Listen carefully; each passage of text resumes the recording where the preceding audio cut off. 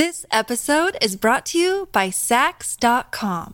At Sax.com, it's easy to find your new vibe. Dive into the Western trend with gold cowboy boots from Stott, or go full 90s throwback with platforms from Prada. You can shop for everything on your agenda, whether it's a breezy Zimmermann dress for a garden party or a bright Chloe blazer for brunch. Find inspiration for your new vibe every day at Sax.com. Another day is here, and you're ready for it. What to wear? Check. Breakfast, lunch, and dinner? Check. Planning for what's next and how to save for it? That's where Bank of America can help. For your financial to-dos, Bank of America has experts ready to help get you closer to your goals. Get started at one of our local financial centers or 24/7 in our mobile banking app. Find a location near you at bankofamerica.com/talktous. What would you like the power to do? Mobile banking requires downloading the app and is only available for select devices. Message and data rates may apply. Bank of America N.A., member FDIC. Your brain needs support, and new Ollie Brainy Chews are a delightful way to take care of your cognitive health.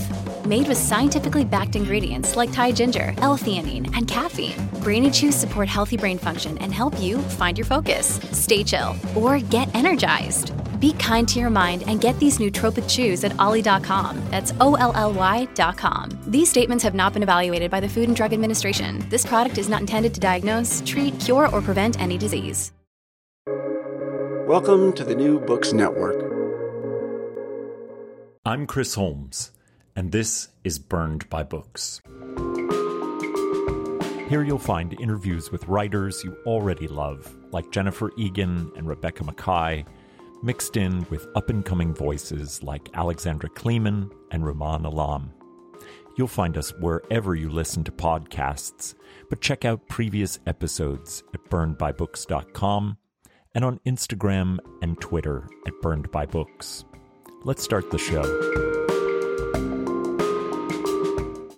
Kevin Wilson's novels live inside me. They get stuck there, and I find myself imagining my way back into their world long after I've put them down. A host of extraordinary characters, mostly young women, call me back to a moment of imagined community with their lives. Lillian, Izzy, Annie, and now Frankie are seekers for a larger purpose in their lives, lives which are too often constrained and limited by their economic and cultural precarity in a world that overlooks them. In Kevin's latest, Now is Not the Time to Panic, he takes as his starting point a phrase created by two lonely teens hidden away together one summer in a small Tennessee town making art. Frankie, living with her single mother and three frighteningly energetic brothers, and Zeke, away from his home in Memphis for a summer when his family seems about to split. Frankie has a moment of inspiration and pens the phrase that will change both of their lives forever. The Edge is a shanty town filled with gold seekers. We are fugitives, and the law is skinny with hunger for us. That phrase and Zeke's accompanying artwork on a poster that they will copy and put up secretly all over town whips up a storm of discontent and misunderstanding. What begins as a passion project to make something new becomes a manifesto without a fixed meaning. Skaters and gangs, sad militia, and overzealous reporters will each grab a hold of the magic they find in those words and pictures. As we track the conflagrations set by their art, Now is Not the Time to Panic asks a different kind of question. How can you hold on to a perfect moment in time when life is constantly running away from you, like sand in an hourglass? Frankie and Zeke, for one brief summer, find something like perfection in the making of art that has a tangible power and meaning in the world. They are, for a time, untouched by the demands of that world, and they show their love for one another not in physicality, but in the power of bringing something new into being. Art that they create together, but which lives its own life outside of them. Even when they lose control of the art they created, it marks them and that fleeting moment of youthful passion and vulnerability. Frankie and Zeke will hold that memory in very different ways, marked and scarred by what comes after. But the beauty and ephemerality of their act of creation lives on. As in all of his fiction, Now is Not the Time to Panic is a flashlight in a world where the power has gone out.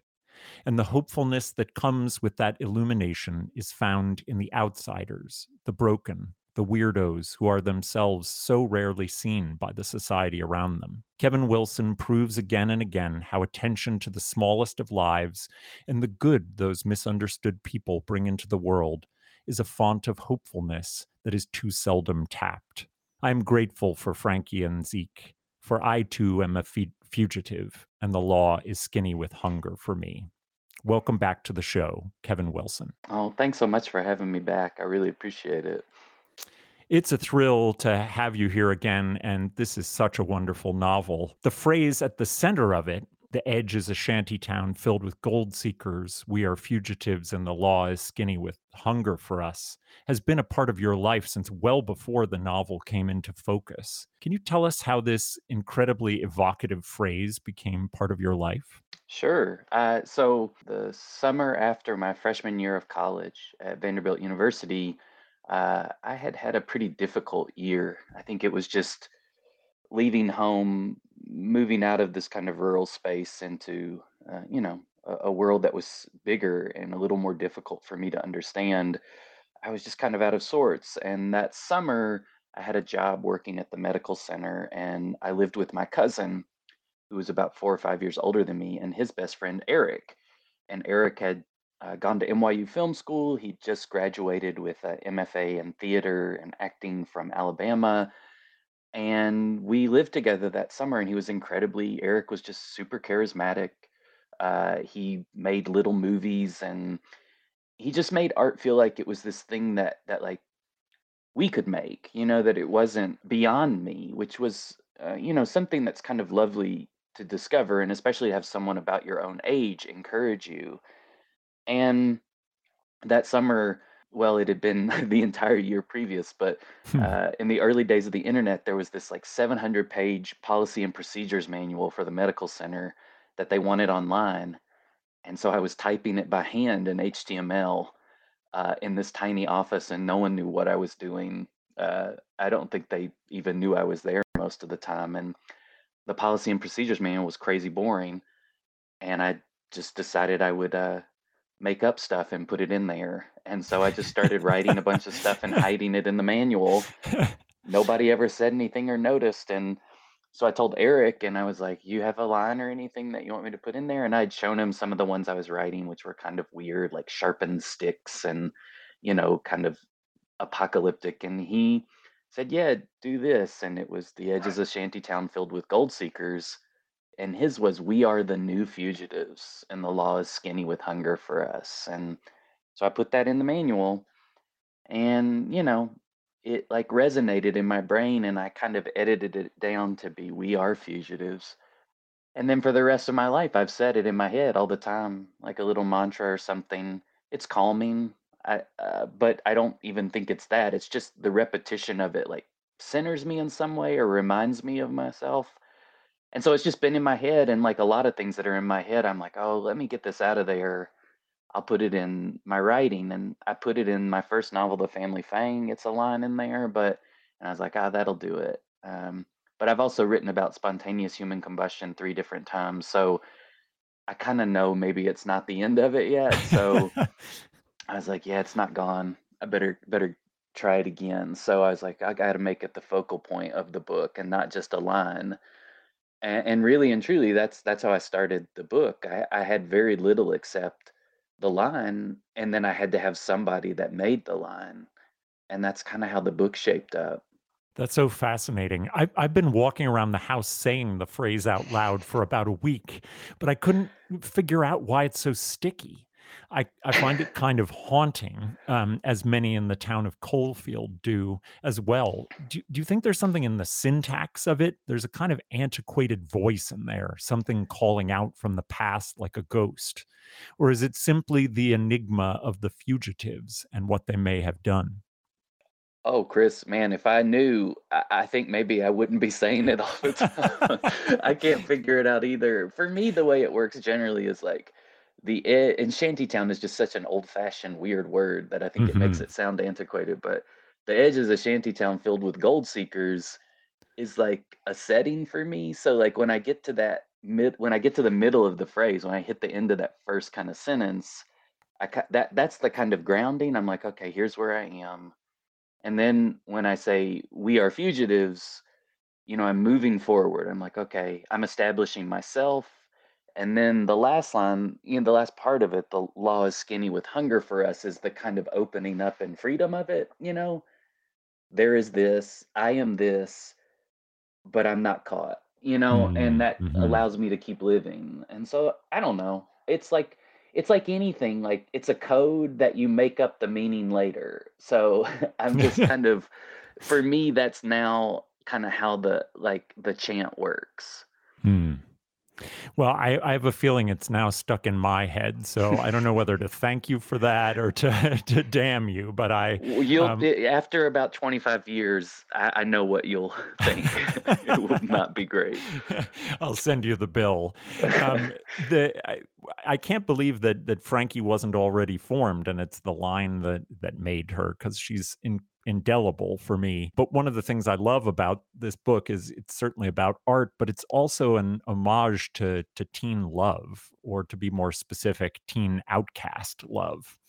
And Frankie and Zeke are outsiders in their own ways, even within their families, but with each other, they feel seen.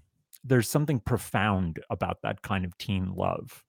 What do you think it is? And does it have something to do with how temporary it is? Yeah, well, I mean, I'm trying to figure this out myself, like why I tend to write about people that are on the margins. And honestly, I think like part of it is you mentioned something about like something that I always try to do is my focus is incredibly small. Like Hmm. I try to render like very, very singular people in a very, very constrained space, and just try to devote all of my attention to that small little space. So, um, and to my mind, like, it's almost impossible to render the whole world, right? I think Stephen Millhauser talks about this, that like to attempt to render the entire world will always end in failure. But if you just if you just focus on a grain of sand, in the specificity of it, you can evoke all the other grains of sand on that beach, and you can evoke the water of the ocean that laps against that beach, and you can evoke Mm. all the ships at sea, and you can evoke all the land that touches that ocean. And in the attempt to be small, you actually can render the whole world. And that's always resonant. I mean, he was like one of the first writers for me that really opened me up. And I've just always loved that idea. So for me, like when you start small, when I write about this young woman in this rural town, you're kind of placing them in isolation with your focus. And so once I do that, I'm trying to like render their lives as closely as I can. And so I think that's why I'm kind of drawn to stories about loners or outcasts or people who feel outside of the norm, because it allows me the space to render them. But the other complicating factor is I think everybody thinks of themselves as an outsider or a loner or lonely. Mm. There are like maybe more traditional versions of that, but there's no person in the world who hasn't felt outside of what seems normal. And so it's not that hard if you focus on the minutia of a single character to find those moments. And for you, it's often that grain of sand is often somewhere rural and perhaps outside of the focus of a lot of mainstream culture. And yet you are still able, as you say, to evoke the grand ocean and the other parts of the world and all the tiny pieces of sand. Is there something especially evocative for you about those smaller towns, a little bit outside of the focus of the kind of grander narratives of culture? Yeah, for sure. I've spent almost my entire life in the same county in Tennessee.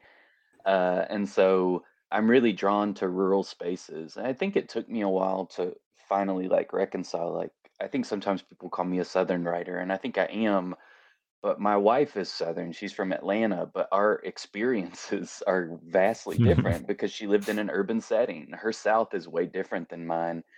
And then, the only time I've ever been out of the South, I lived in Cambridge, Massachusetts, and I spent tons of time in Maine in New Hampshire. And when I go hiking and drive around those, I was like, this feels like the South. But it wasn't. Oh, It was that's just so rurality, interesting. like the moment I saw like small towns with kind of limited sources of like opportunity and information. It's not like I'm not romanticizing it. I'm just saying like that feels familiar to me. So I do like writing about rural spaces, and I think things have changed with the internet, but it's still like to grow up in a rural space is not that you don't have desires and dreams, it's that you understand that like your line to those things is not going to be a straight line, right? And that means Hmm. usually you have to get weird. Like you have to wiggle your way through those impediments to get to the thing that you want, and that generally makes you a little stranger. Hmm. Yeah, you mentioned that the internet has changed things, and one of the things about the novel is it's a 1990s, a late 1990s novel, and the Coalfield Panic, as it's known, takes place in 1996, just at the beginning of the internet age, or at least the popularization of the internet. So you're telling a specific kind of end of the century story about how art and ideas were still capable of spreading like wildfire into the imagination of the country. Was it exciting to try and think about that older form of a spreading groupthink in which young people create a fever that spreads in unexpected ways to an entire town and state? And is there something special for you about that moment just on the edge before the internet? Well, yeah, I mean, it's interesting to me because that's when I grew up, the it's Me like too. yeah, I mean, I didn't have an email address until college, so, I predate the internet as we know it. And, so that was difficult, to not have access to things. Like I know people talk about the internet and I understand all the inherent problems, but 15-year-old me sure would have loved to have heard, music, uh, that I couldn't find anywhere, rather Yeah. than like sending $5 in an envelope to some, a punk label that sent me a record back. It would have been nice to just go online and find it, or to read the books that I wanted to read that weren't at my library. But the other thing is, I think people also kind of overvalue how much I think the internet certainly can make it more possible and maybe more easy for things to go viral or to spread or for panic to kind of increase. But that stuff has always been there. And when I was writing this book and thinking about like, the satanic panic, which predates the 90s, but also like just I mean, frankly, like I think my mom would go nuts every like couple of months over something on Phil Donahue. Mm. I just think that the opportunities again, there were impediments for something like the Coalfield Panic to spread, but people were weird enough that just again, it would find its way, and it would move and it would get somewhere, but it might be in a broken down form. And Mm. I don't want to get too huge into this, but like that's just our world now. Like the way things spread back then in the 90s is like you would hear a snippet of something, or you'd hear a song but you couldn't place it, or you'd see some scene in a movie on TV at 3 in the morning and you couldn't find it or know where it came from. So then all you remembered was a single image. And honestly, that feels like internet culture now, which is like cultural units, memetics and memes. It's this little piece that gets removed from the context and spread. So I don't know. It all feels kind of similar to me. I really like that. That seems right to me. Although I had not ever thought of those things as sharing that commonality of these discrete units that get spread and disconnected from their context. I was glad that you said something about the Satanic Panic because that was definitely on my mind. Were there specific things about that moment in the 80s and 90s where there was all this fear about Satan worshiping and human sacrifice that sort of you drew into the Coldfield Panic? Yeah, but yeah, I did. I mean, for sure. It was just again that sense of like, what are our children doing? What do they have access to? And honestly, like, even though the internet may have make it easier to find stuff, as a kid, like again, my parents had no. I was just sending money and getting zines and magazines and records back, and I didn't even know what the heck was going to be in them. And also, I had no real way to trace the source of it or get more of it. So I kind of get like people were worried about like how things were like entering into the minds of children, and just like any kind of human nature, people went nuts and couldn't figure it out and made up these incredibly insane stories that made no sense.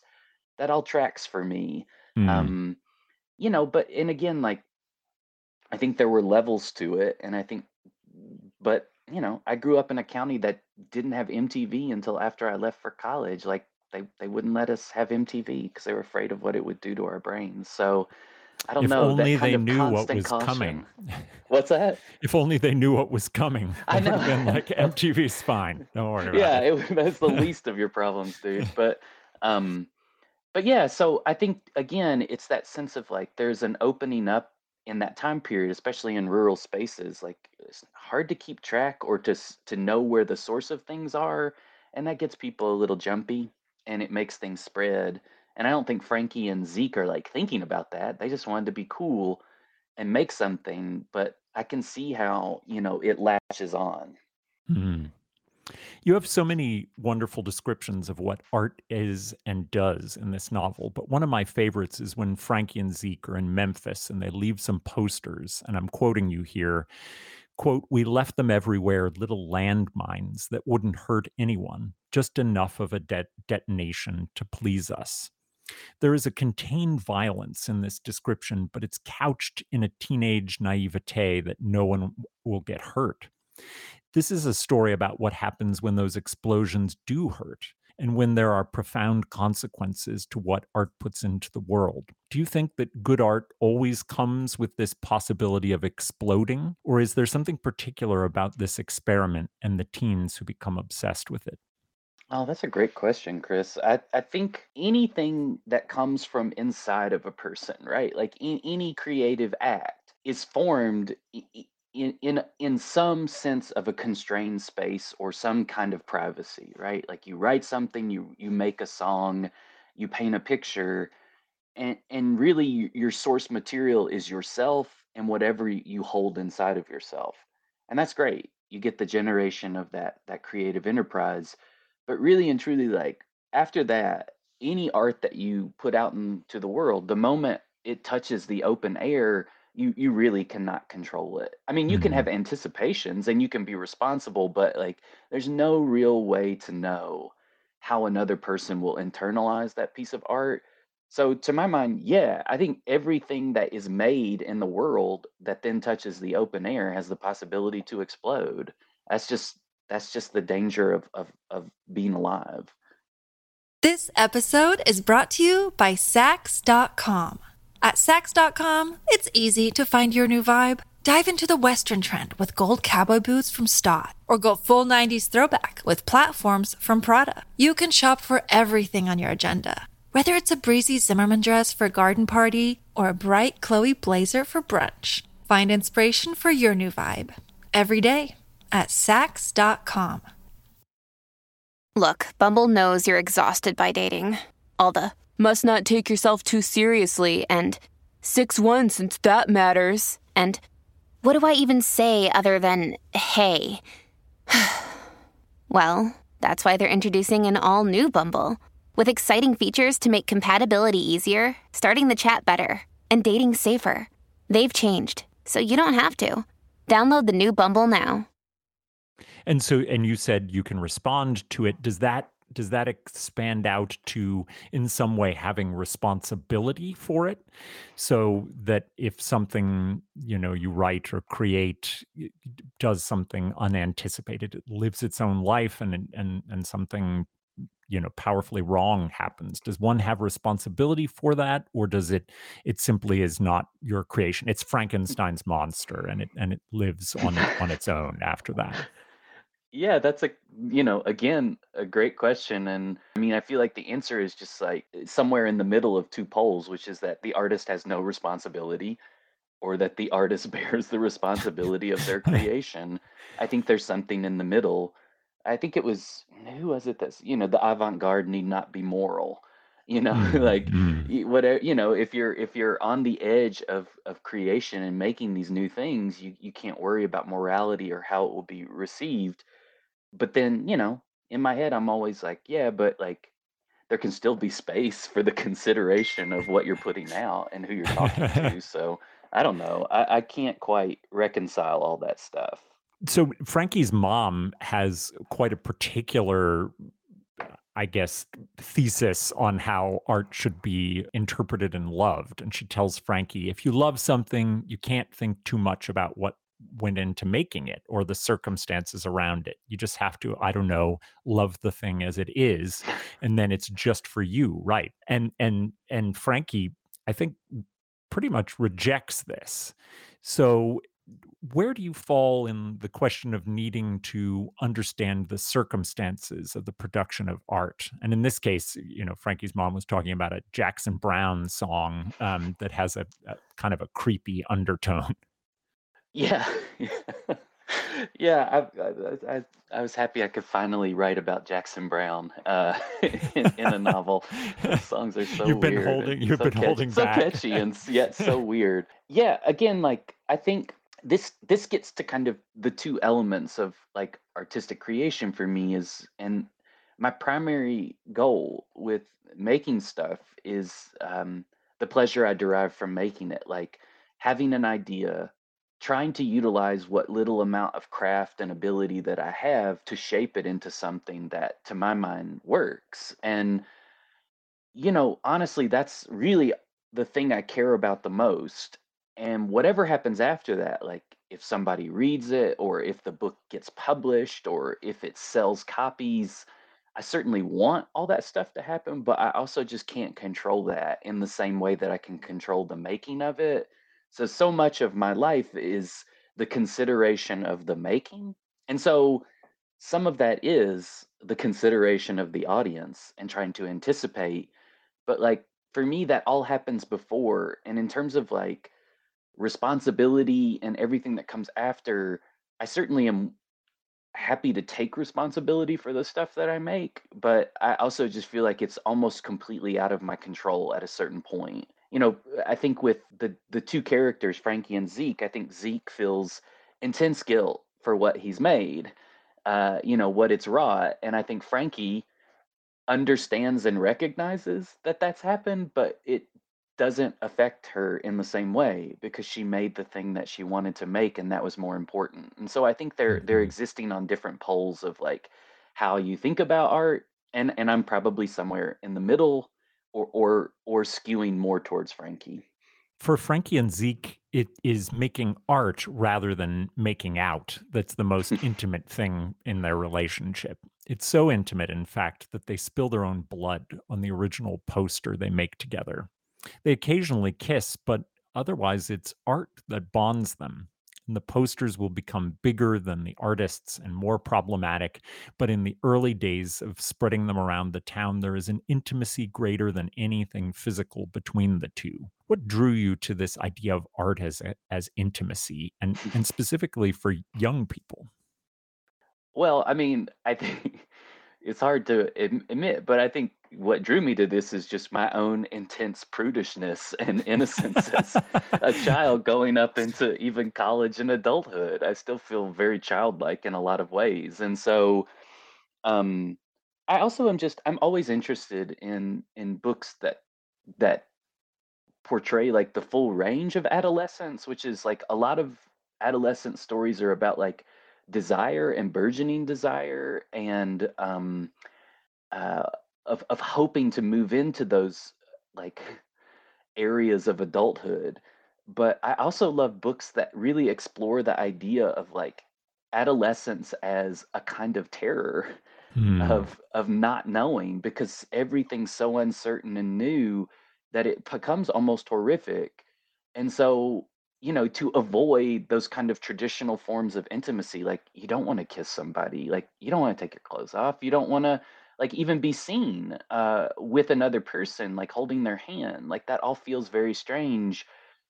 What tends to happen, I think, is that people throw themselves, adolescents throw themselves into these other obsessions, and then they share those obsessions, and it becomes more weirdly intimate and strange than if they had just had sex, you know? And Hmm. that's Hmm. kind of what I'm interested in, that in the avoidance of growing up, or in the avoidance of even labeling anything, because even at, in adolescence, you're not even 100% sure of your sexuality. You're not assured of like what you even want. um, so what do you do if you don't know? Well, you take all those obsessions and you just try to do anything else with them so that you don't have to decide yet, and then you get weirdness. And then that Hmm. weirdness lives with you forever, right? Yeah, and I think you're so right that literature in particular misses these big other passionate sides of that moment of youthfulness, and the ways in which the kind of careening train towards a certain kind of physicality and desire is never treated one with its complications of fearfulness, or at least not often treated with that, but also this idea that that young people are full human beings with more than one interest, and that the desire to create things and to be weird and make something cool is as powerful for those young people often as those other things that get a lot more attention. Especially when, again, I don't want to keep harping on rurality, because I think obviously like people in the city have these same concerns, but also like when you live in such a fixed space where so many people are known to you and you are known to so many other people, like there's a safety in making art, like a private thing that doesn't immediately categorize you or shape you in the eyes of that rural space. Hmm. So like that there's a kind of freedom you can get in the making of art, or even just in your obsessions, that you can't have in reality. Hmm. I love that. When other people in the town and surrounding areas start to make their own copies and new versions of Frankie and Zeke's original poster, you bridge one of the most interesting questions in art. What is the value of the copy versus the original? Whether in the form of plagiarism or something more subtle like fan fiction, copies are powerful in their own right. How do you understand the value of copies and fabrications of artworks? Oh, that's really cool. And I mean, God, you could do 3 hours just on this, right? Like it's It's so true. complicated and complex. And I understand that, like, there's something about like owning the intellectual property, which I don't know, I find that so strange. But um, to my mind, it's just almost impossible to prevent this, right? That so much of art is the way an original thing resonates in the mind of someone else, and whether by choice or by not, there's going to be similarities. But what you're talking about, like where these characters are like making posters that are versions of Frankie and Zeke's poster, I think what Frankie would say is, "Oh, they don't have the same value," you know? And Mm, also mhm, like even the posters that they themselves make, the copy is not as important as the original one that has their actual blood on it. So mhm, I think Frankie in some ways is like, no, it's the object that holds the meaning because it holds the memory of the actual event. But I don't know that I fully believe that. Like, I think the copy can be just as powerful. I think it can do some things that the original can't. And, again, there are going to be people who see that weird copy poster and not know the original source. And I don't know. I don't know whose responsibility that is. I think this also just comes from like pretty much all I listen to is rap. And, you know, the interpolations and the sampling of existing oh, material yeah, in yeah. new and interesting ways, I don't want to lose that. In the same way that I recognize that people should get paid for what they want, for what they make, I have trouble fully accepting that. Yeah, and at the same time, I imagine you like me feel some sadness when someone will listen to a song that samples something from somewhere else, or is uh, a new version of an original, and they won't know the original, and you sort of wish them the power of feeling that original get drawn into this new thing, and it doesn't mean they can't appreciate the song on its own, but you want something of the knowledge of that original sometimes, I think. Do you agree? Yeah, I mean, obviously, like in a perfect world, you hear the copy and it sends you into the past to find the original, and then Hmm. you can exist with both of them. And actually, truly, like when I hear a sample in a rap song and I can't place it immediately, and it takes me a while to be like, oh, that violin is from this, that moment of resonance, of connection is almost more important than the song at that point. Like I love that Hmm. moment of seeing the connection. So I do think there's a resonance that you gain as you as these things are in conversation with each other. Yeah, I agree. You've talked a little bit about your interest in outsiders, but I personally think of you as the crown prince of wounded characters who are allowed to be fully human even as they are wounded. There are lots of broken people in your novels, and this one is no exception, but broken for you doesn't mean inhuman or bad or without possibility. In fact, the broken ones are the people who seem to understand more fully what it means to be human. And in my reading, you hold on to that idea of vulnerability to a world that might destroy you as perhaps the greatest human trait. Does this match at all with how you understand your work? Oh yeah, I'm that's really lovely, Chris. And I mean, yeah, I think that's what my work is, and I think I have models for that of the writers that really meant something to me. Um, in that I am drawn to what some people would call freakishness. And to me, that freakishness is not inhuman in any way, shape, or form. It's evidence of like how difficult it is to be a human and exist in the world. Uh, and in fact, Mhm. I think those traits aren't necessarily the thing that pushes you outside of the world. It's the thing that ties you to it. And I know I've talked about this a lot, but I think people tend to uh, overestimate children's ability to like process things and withstand them and move on just because they like don't die. Hmm. And so, to my mind, like childhood, adolescence, and I'm not saying it's all bad because I think a lot of it is incredible and thrilling, but adolescence and childhood is in so many ways like internalizing weird things that you can't explain because you are living with a language, the language of adulthood that you don't fully grasp. So you can't fully understand like what is bad or good or what hurts and what doesn't. And so all you can do is really just pull it inside of you and keep moving. And sometimes it's only later that you kind of fully realize like the context. And so kind of every person that like makes it through the world is going to bear some kind of mutation or freakishness, whether it's external or internal. And to my mind, like those are the ways that we made it through to stay alive. So I like writing about those people that are aware of that in some ways, um, that aren't afraid of it and who acknowledge it and who are like, there's great pain in all love. And so but it's worth it. I think that's Lewis Norton, right? Lewis Norton says, "There is great pain in all love, but we do not care. It is worth it." Hmm. And I've kind of I haven't always, heard that before. I've always loved that. I think it's from Music of the Swamp or something like that. But I've always loved that line. It's always resonated with me. The acceptance of pain. Hmm. It's an unlikely turn of events that Hobart, the somewhat dopey boyfriend of Frankie's mother, who ends up offering a different kind of mantra to Frankie, an ode to being okay with feeling different or in friction with the world. He says, Frankie, I think you are really smart and I think you'll do fine.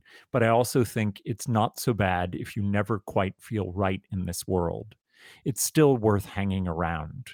You just have to look harder to find things you love.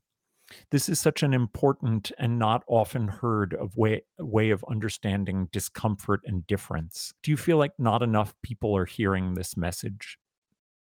Well, I mean, I think people probably hear it, but it's also like not super comforting.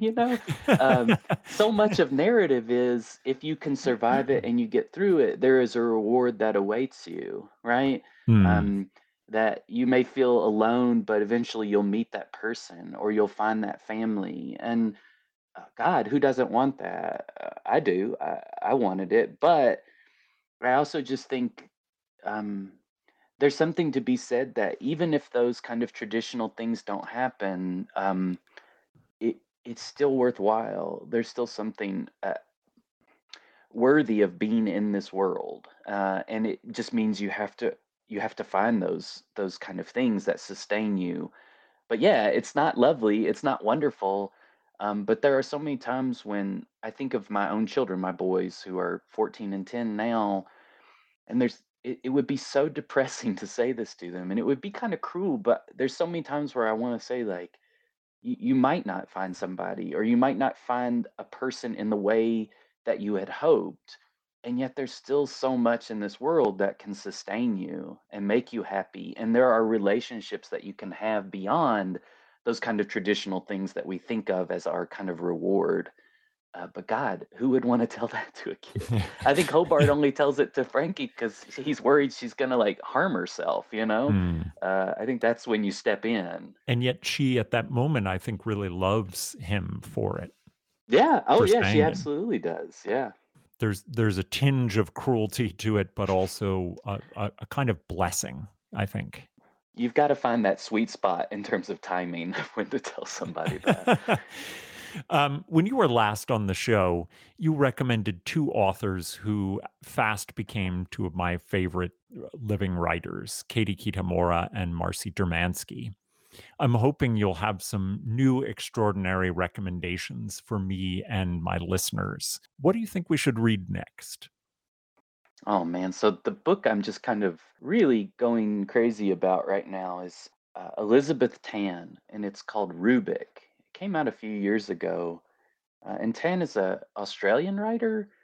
And honestly, like, the only reason that I read it maybe like a year and a half ago was because I teach a class on called Forms of Fiction, and I was teaching it on linked story collections. And so, each time I try to find some new books, like I'm always teaching Goon Squad or like Brian Washington's Lot. And Hmm. so you want to find other things. And I had heard about it in it's this link collection about a woman, Elena Rubik, who in the very first story dies, is hit by a car and dies.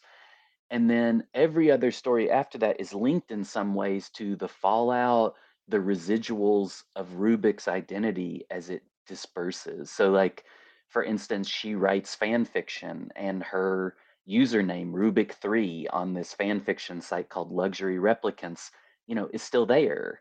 And people wonder why the new chapter hasn't been written. And then, you know, all these different ways in which, again, thinking about mimetic culture, like these units of ourselves, like keep going even after. Hmm. It's just like this, it's just an incredibly beautiful book, that's also utterly confounding, like very strange. It Hmm. reminds me of Inception or The Matrix, and it talks about both of those movies. But one thing, and the reason I don't want to harp on it too much, but a student in my class this semester passed away suddenly without warning, and when there's only 15 of you in a class, that absence is pretty huge. and Mhm.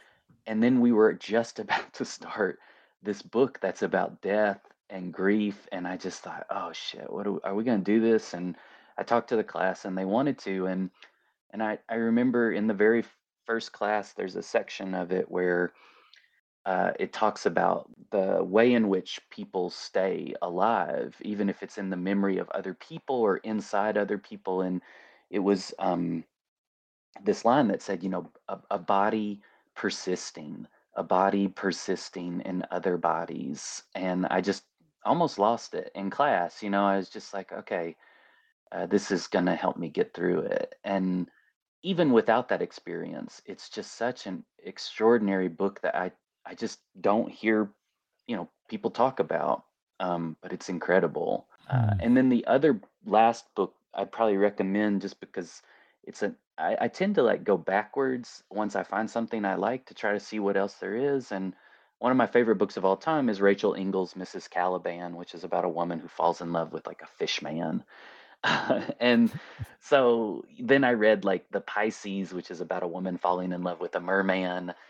And then I was like looking, and someone was like, yeah, there's this, I can't remember, a Canadian writer, but the novel's called Bear. And it's about a woman who goes to Nova Scotia and falls in love with a bear. And I was like, all right, so there's just like this is a pretty populated territory that I didn't know about, of people falling in love with like animal creatures. But from that, I started to look at more Canadian writers that I don't know anything about. And it led me to a writer named Gwendolyn McEwen, who is mostly known as a poet, but she wrote this novel. I think she wrote it when she was 18. It was like published when she was 22, called Julian the Magician. And again, just such an odd, beautiful, weird book. It honestly reminds me a lot of like if Cormac McCarthy was a little more mystical, you know? Oh, wow. It's very short. It's kind of strange. Everything, there's like a line on every page that is just like, again, detonates in an interesting way. And it's very much about like the sway that you can hold over a person if they think you're magic, like that you can create narrative or you can make them understand things in ways that they wouldn't through the use of like art or craft. It's just a cool book that, again, I tried to think of two books for the podcast that like maybe people hadn't read, and also it might be hard to find. I mean, I haven't heard of either of these, and they sound incredible. I too lost a student mid-semester a while back, and that experience of the sort of the empty chair and not quite knowing how to deal with the fact that there is a presence. There's a presence in the absence. Yeah. And so I'm so called to this Elizabeth Tan novel and the Julian the Magician. I mean, it sounds incredible. Yeah. Oh, good. Well, I hope you like them. Yeah, and I know that listeners are always looking for something overlooked or something that they can kind of dig for and find new excitements. So I'm thankful for these, and I am thankful for this novel. Now is not the time to panic. I just think is yet again a truly wonderful novel of yours, and it was really a pleasure to get to talk to you again about it, Kevin. Oh, it's such a gift. I really appreciate it, Chris. Thank you. Thank you.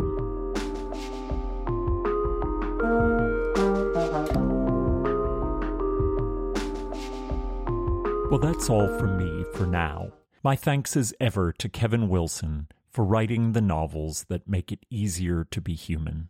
It was such an honor to have him back on the show to discuss Now Is Not the Time to Panic. You'll find links to purchase that novel and all Kevin's recommendations at burnedbybooks.com. There you'll also find all of our previous episodes. Coming up next is my interview with Lynn Steger Strong. Until then, this has been Burned by Books.